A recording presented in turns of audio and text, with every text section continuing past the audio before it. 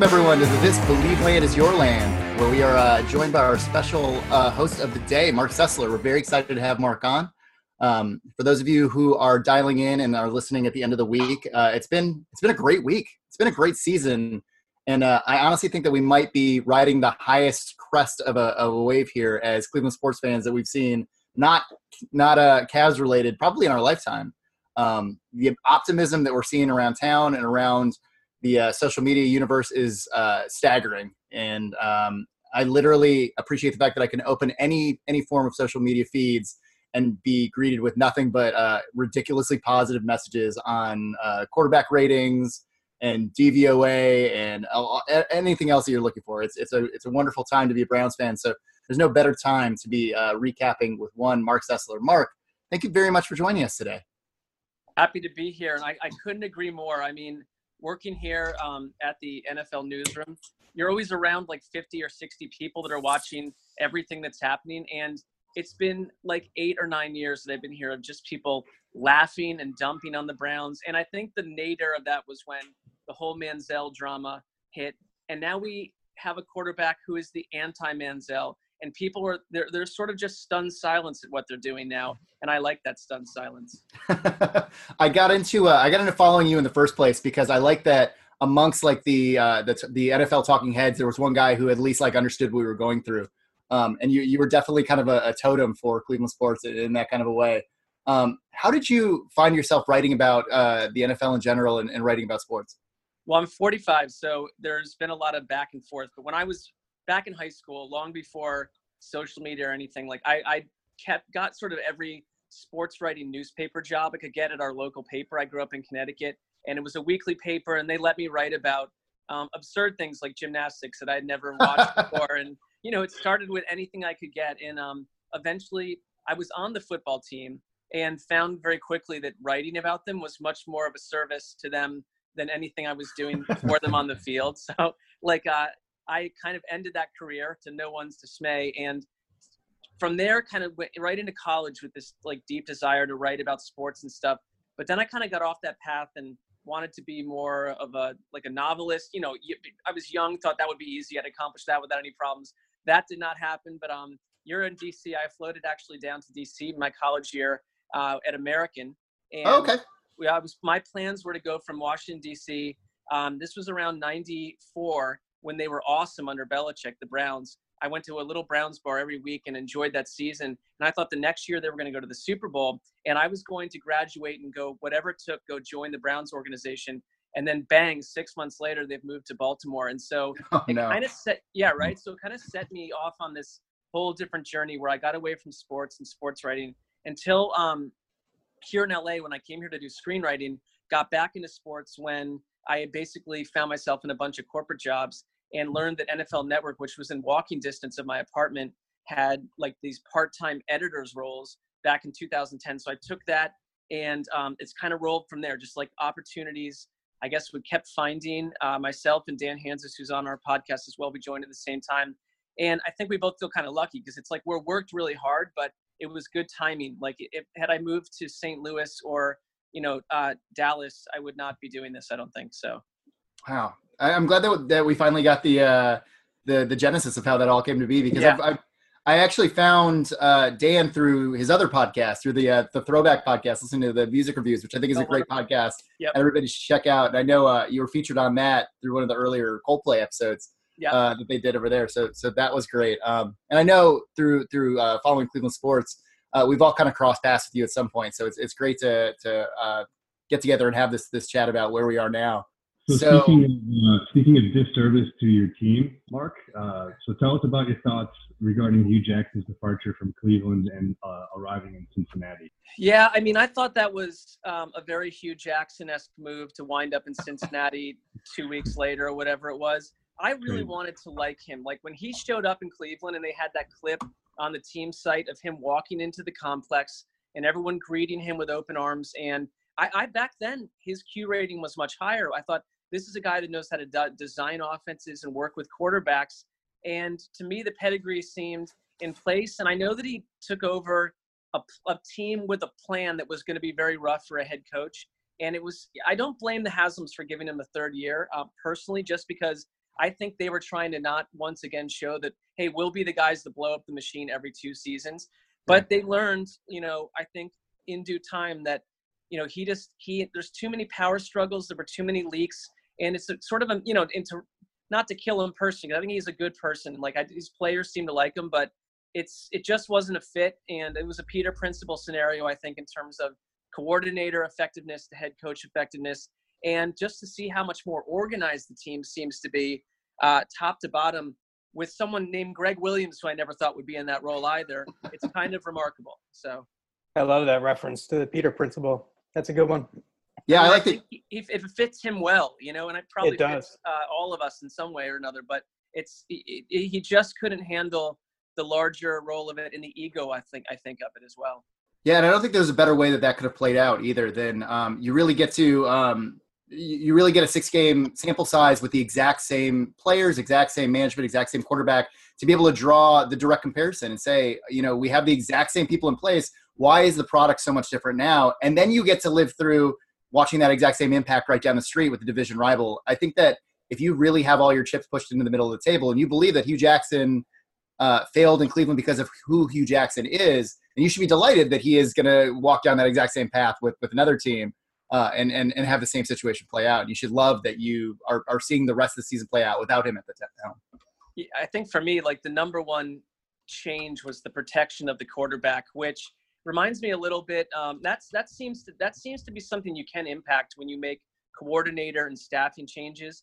And the fact that they still have many of the same players, to a man, and that Baker Mayfield has been so free to roam and has so much time in the pocket.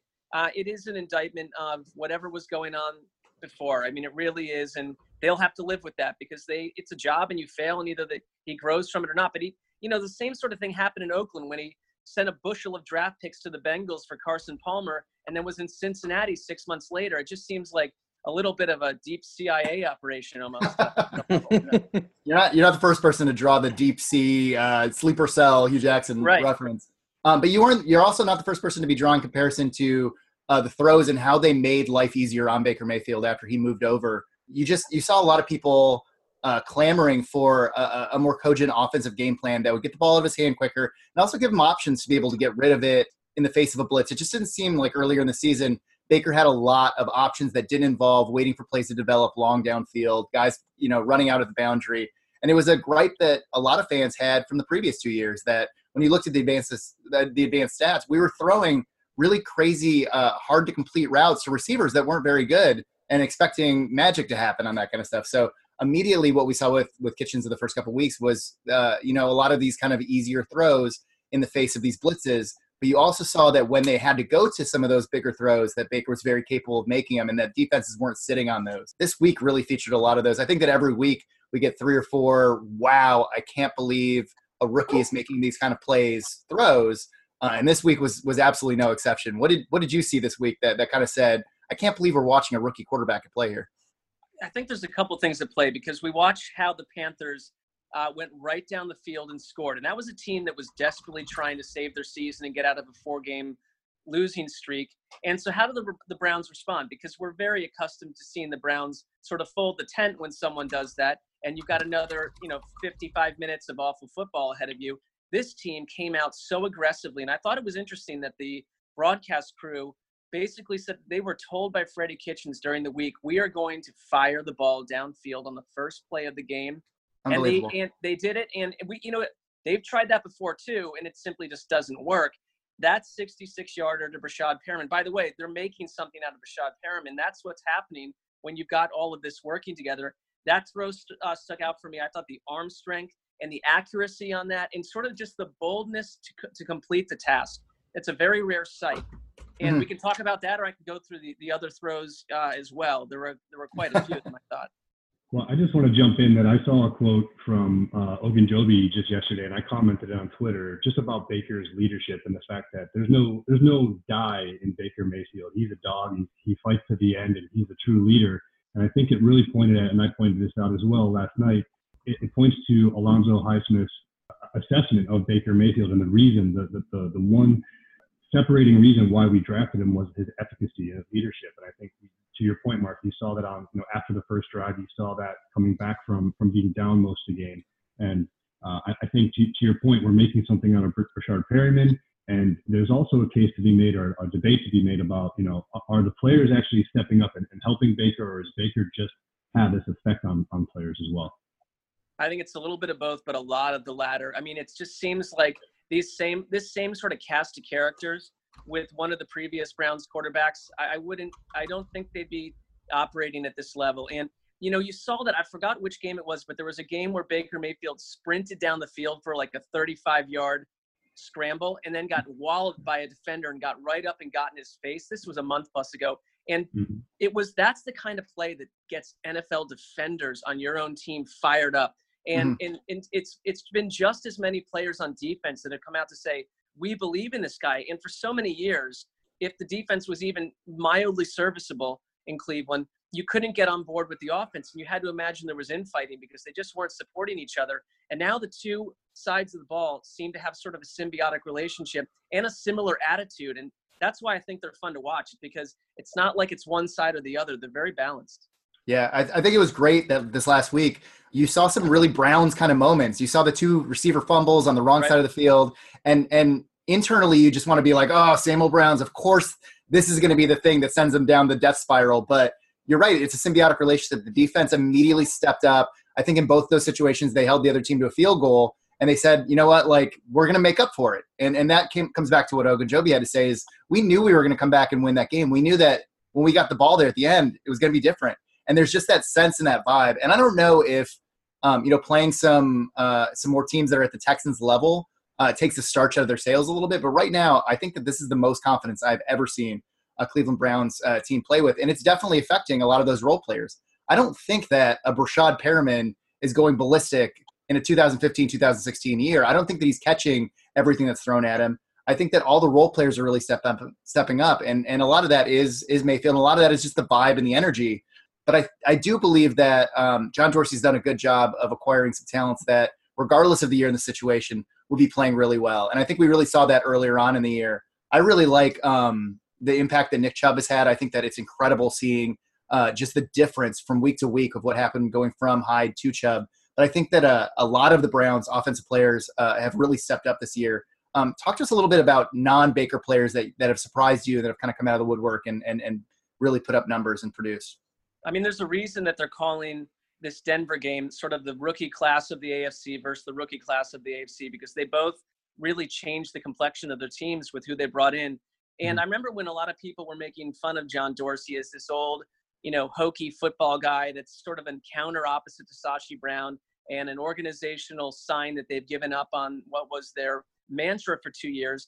But he kind of just knows how to build a football team. Look at the Chiefs. He had a big hand in that.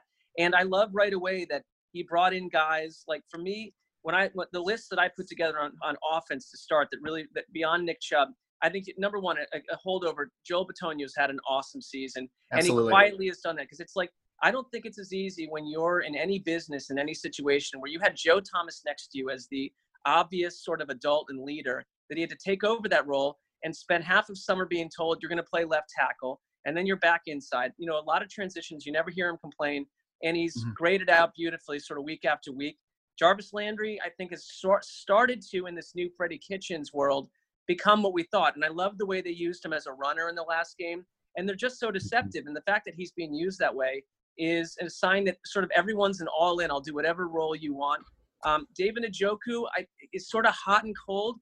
But when he's hot, you feel like they have this guy that is a physically imposing downfield tight end pass catcher. And when he seems to work pretty well with Mayfield too. He made a couple big grabs last week.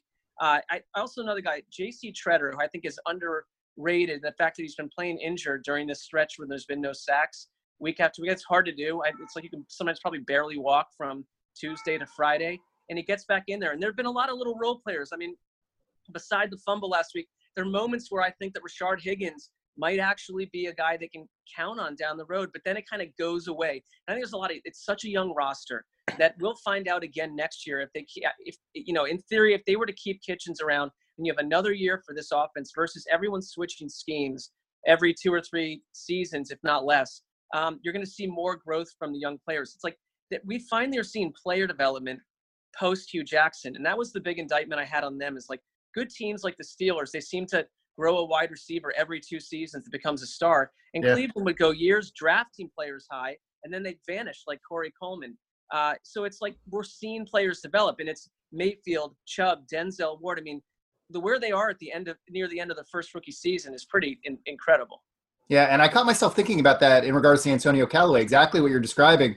I can't remember a wide receiver that came out and had trouble at the beginning of their season or beginning of their career that ever just got it together. And over the last 3 or 4 games, Antonio Callaway settled in. He's made tough catches. He's made big splash plays. And you just seem like all of the things that characterized the earlier part of the season for him just got washed away. Like he got settled into who he was as a player, and you saw him develop, and you saw them starting to use him in ways that were good for him. And the same can be said about Njoku. So I think those are great points.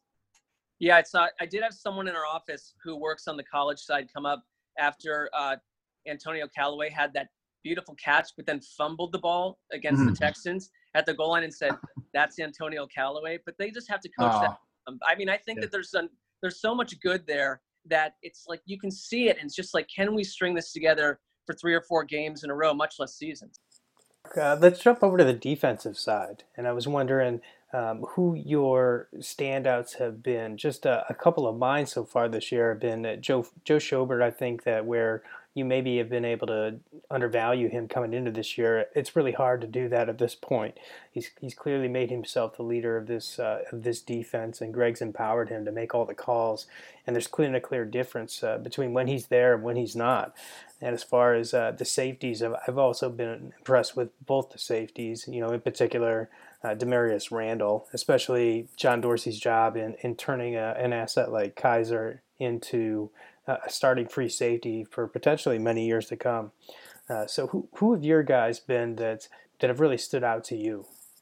Those guys all check out for me. And I think Randall is an example of the front office, and it's not just Dorsey. The front office understanding their own roster well enough to say, we've been here somewhere before. We know a player that maybe would not be long for the Packers, but he fits here. And he's, and even the whole thing with the Cavs where I thought this could go south because he's rubbing Cleveland the wrong way back during basketball season. But now they love him because he's doing it for Cleveland. So it's him. I think Ogunjobi's been, a guy that people don't really sometimes see line play, and he's been excellent. Flashes from Jannard Avery too, where he's someone. They have all these young players dotted all over the place, and I mean Myles Garrett. Obviously, it's like one thing that we know that Myles Garrett is a productive star, but at the same time, it's like last game I think he had like 7 disruptions. He's constantly toiling with linemen and throwing them by the side and getting to the quarterback. Garrett, to me, I think we're going to get one of these games at some point where he has 4 sacks. And they just wind up with the title. It's like he's that kind of guy where, like, I think we've only starting to see, 2/3 of what he can be. That there's still a long way to go with Myles Garrett, and he's got the captain's jersey for a reason. I think he's the perfect leader for them. And when you start to nail these drafts 1, 2, 3 times in a row, that can turn an NFL team around very, very quickly because you have a lot of salary cap left to put in the right veterans to lace around the young roster. Yeah, and talking about Randall and how quickly he endeared himself to Cleveland fans. I think that regardless of what he does, if he left after the season in a trade or if he leaves after next year, everyone will remember for a decade him walking the ball over to Hugh Jackson on the sideline after that interception. You're absolutely right. He had the sense of the moment, Yeah, inevitably sketch in every single player's mind or every single fan's mind. So I'm sure you've heard the jokes about the Cleveland Brown Stadium being referred to as the Factory of Sadness, based off of a famous Mike Polk video. We're going to have to rename that if this team continues to play well and be fun. If you had to come up with some kind of a nickname, if you had to come up with some idea that you've thought of for the stadium, what would you want to call it?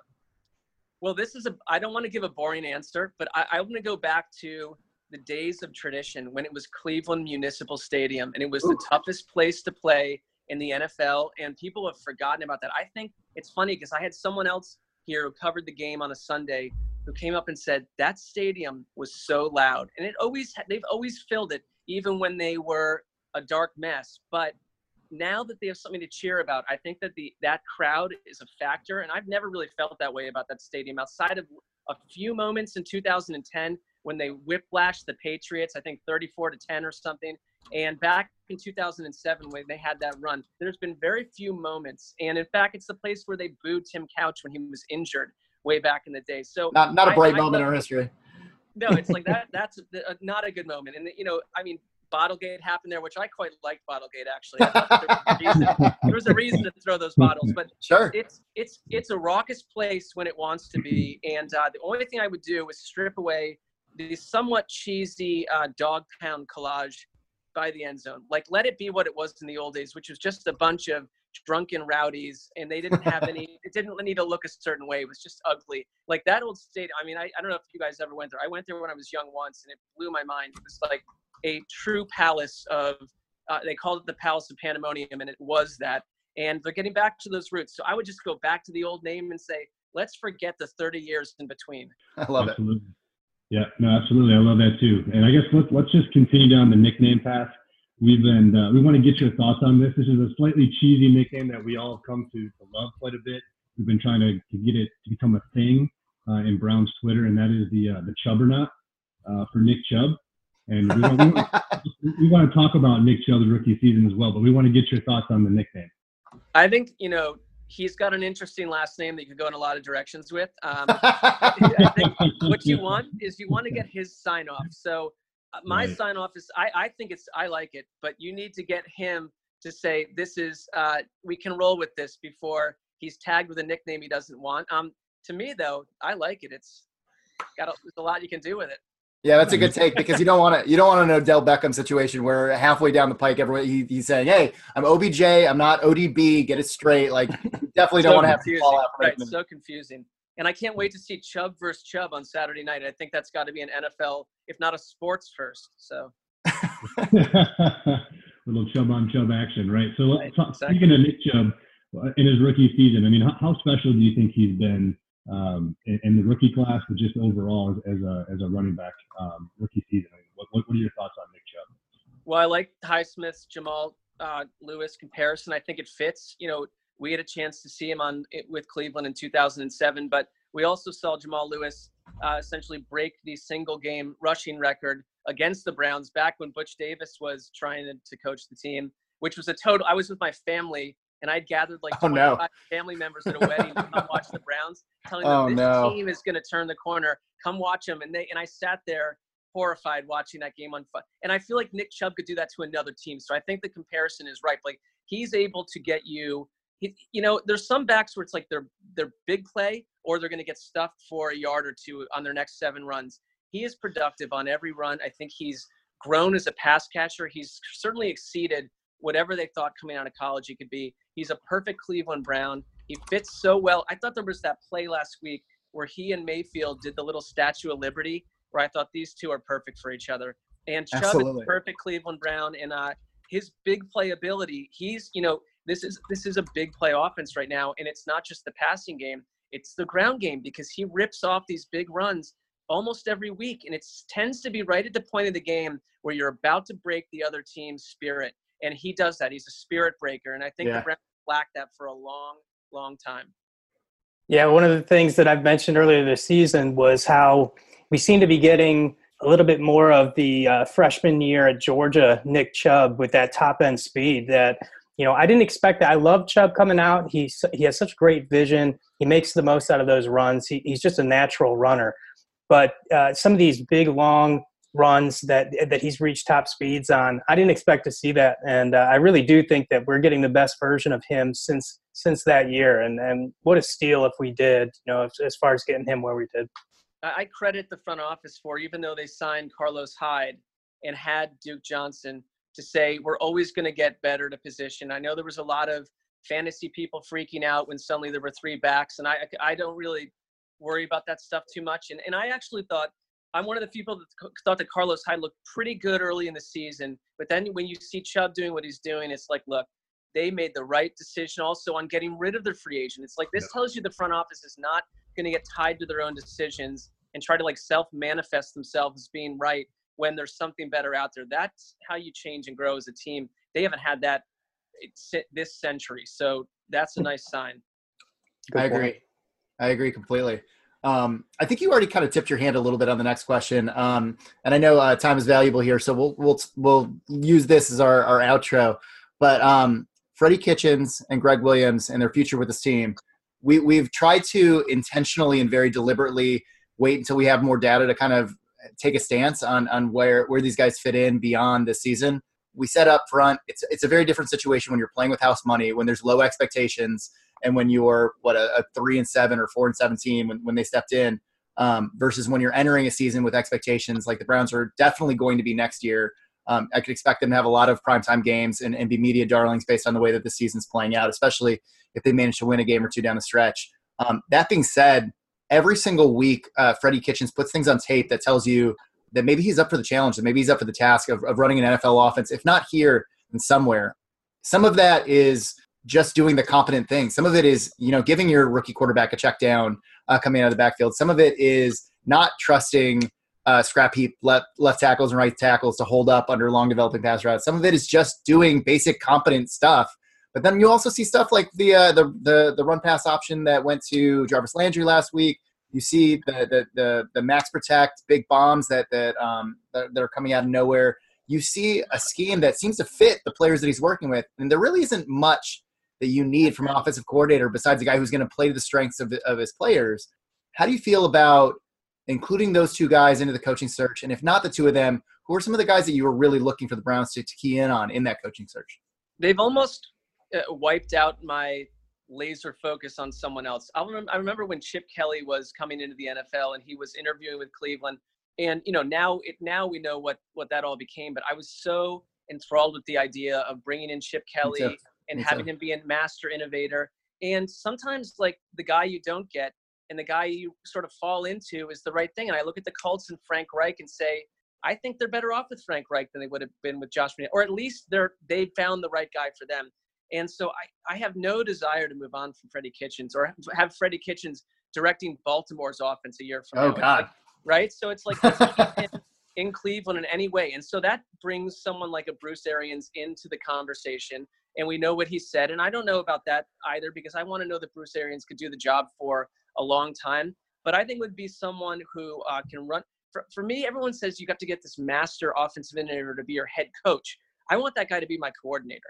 I want the head coach to be an administrator who can deal with all the BS that comes during not just the good times like right now, but when they get into a funk and can deal with that. And that to me is a very unpredictable thing, because who would have known that Mike Tomlin would have been that guy, or John Harbaugh within our own division. And so I really, with these coaching searches, I try not to get locked on one person because they're so unpredictable. I do think when you find a valuable coordinator like Kitchens, you do whatever you can to keep it, because the most important thing is the Baker Mayfield relationship. And they seem to really dig each other. And that's so different. I mean, look at Big Ben when he was with Arians. Arians was in his wedding party. They're like best friends. And then they essentially fired Arians and went to Todd Haley, who Big Ben did not really get along with. Now, there was enough talent on the team to make it work, but you don't want to put your quarterback in that position. Like, if this is working, find a way to make it work. And you have one big piece of the puzzle. I think then you can go find an experienced guy to be your head coach. For me, I think the Greg Williams, the preconceived notions about him make it tough to make him your head coach. But if I knew nothing about his past and I just saw the past couple of weeks and how he deals with sort of everyone, I'd have no problem with it. It's just that sort of, I don't know what the Greg Williams experience is 2, 3, 4 years in. Right now I can't sign up for Greg Williams, but I believe that their front office, where there's not a lot of leaks coming out of there, they are talking to a bunch of people. And if it's Lincoln Riley, if it's someone else, if you go change the offense,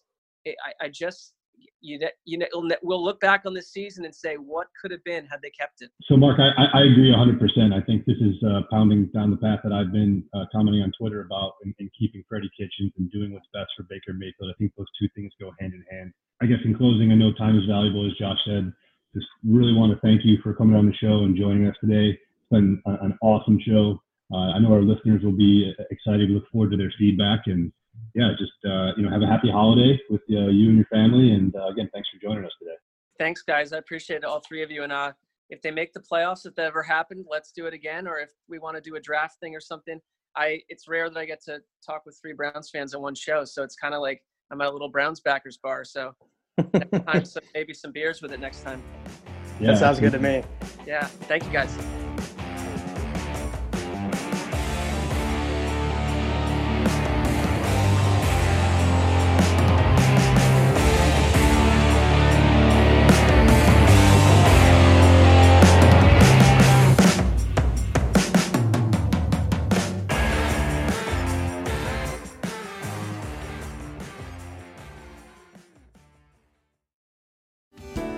Hello, I'm Spencer Hall from SB Nation, and I want to tell you about my new show, It Seemed Smart. It Seemed Smart is a show about people doing things that, for some reason or another, seem smart at the time. Those things might include doing a little cocaine and driving a bike up a mountain. Or, I don't know, maybe racing 100 miles per hour across the country in the middle of the night with no one's permission. Or even stealing a bat from an umpire's room in a Major League Baseball park. Check it out, and if you like it, tell a friend. I'm Spencer Hall. Don't do anything smart.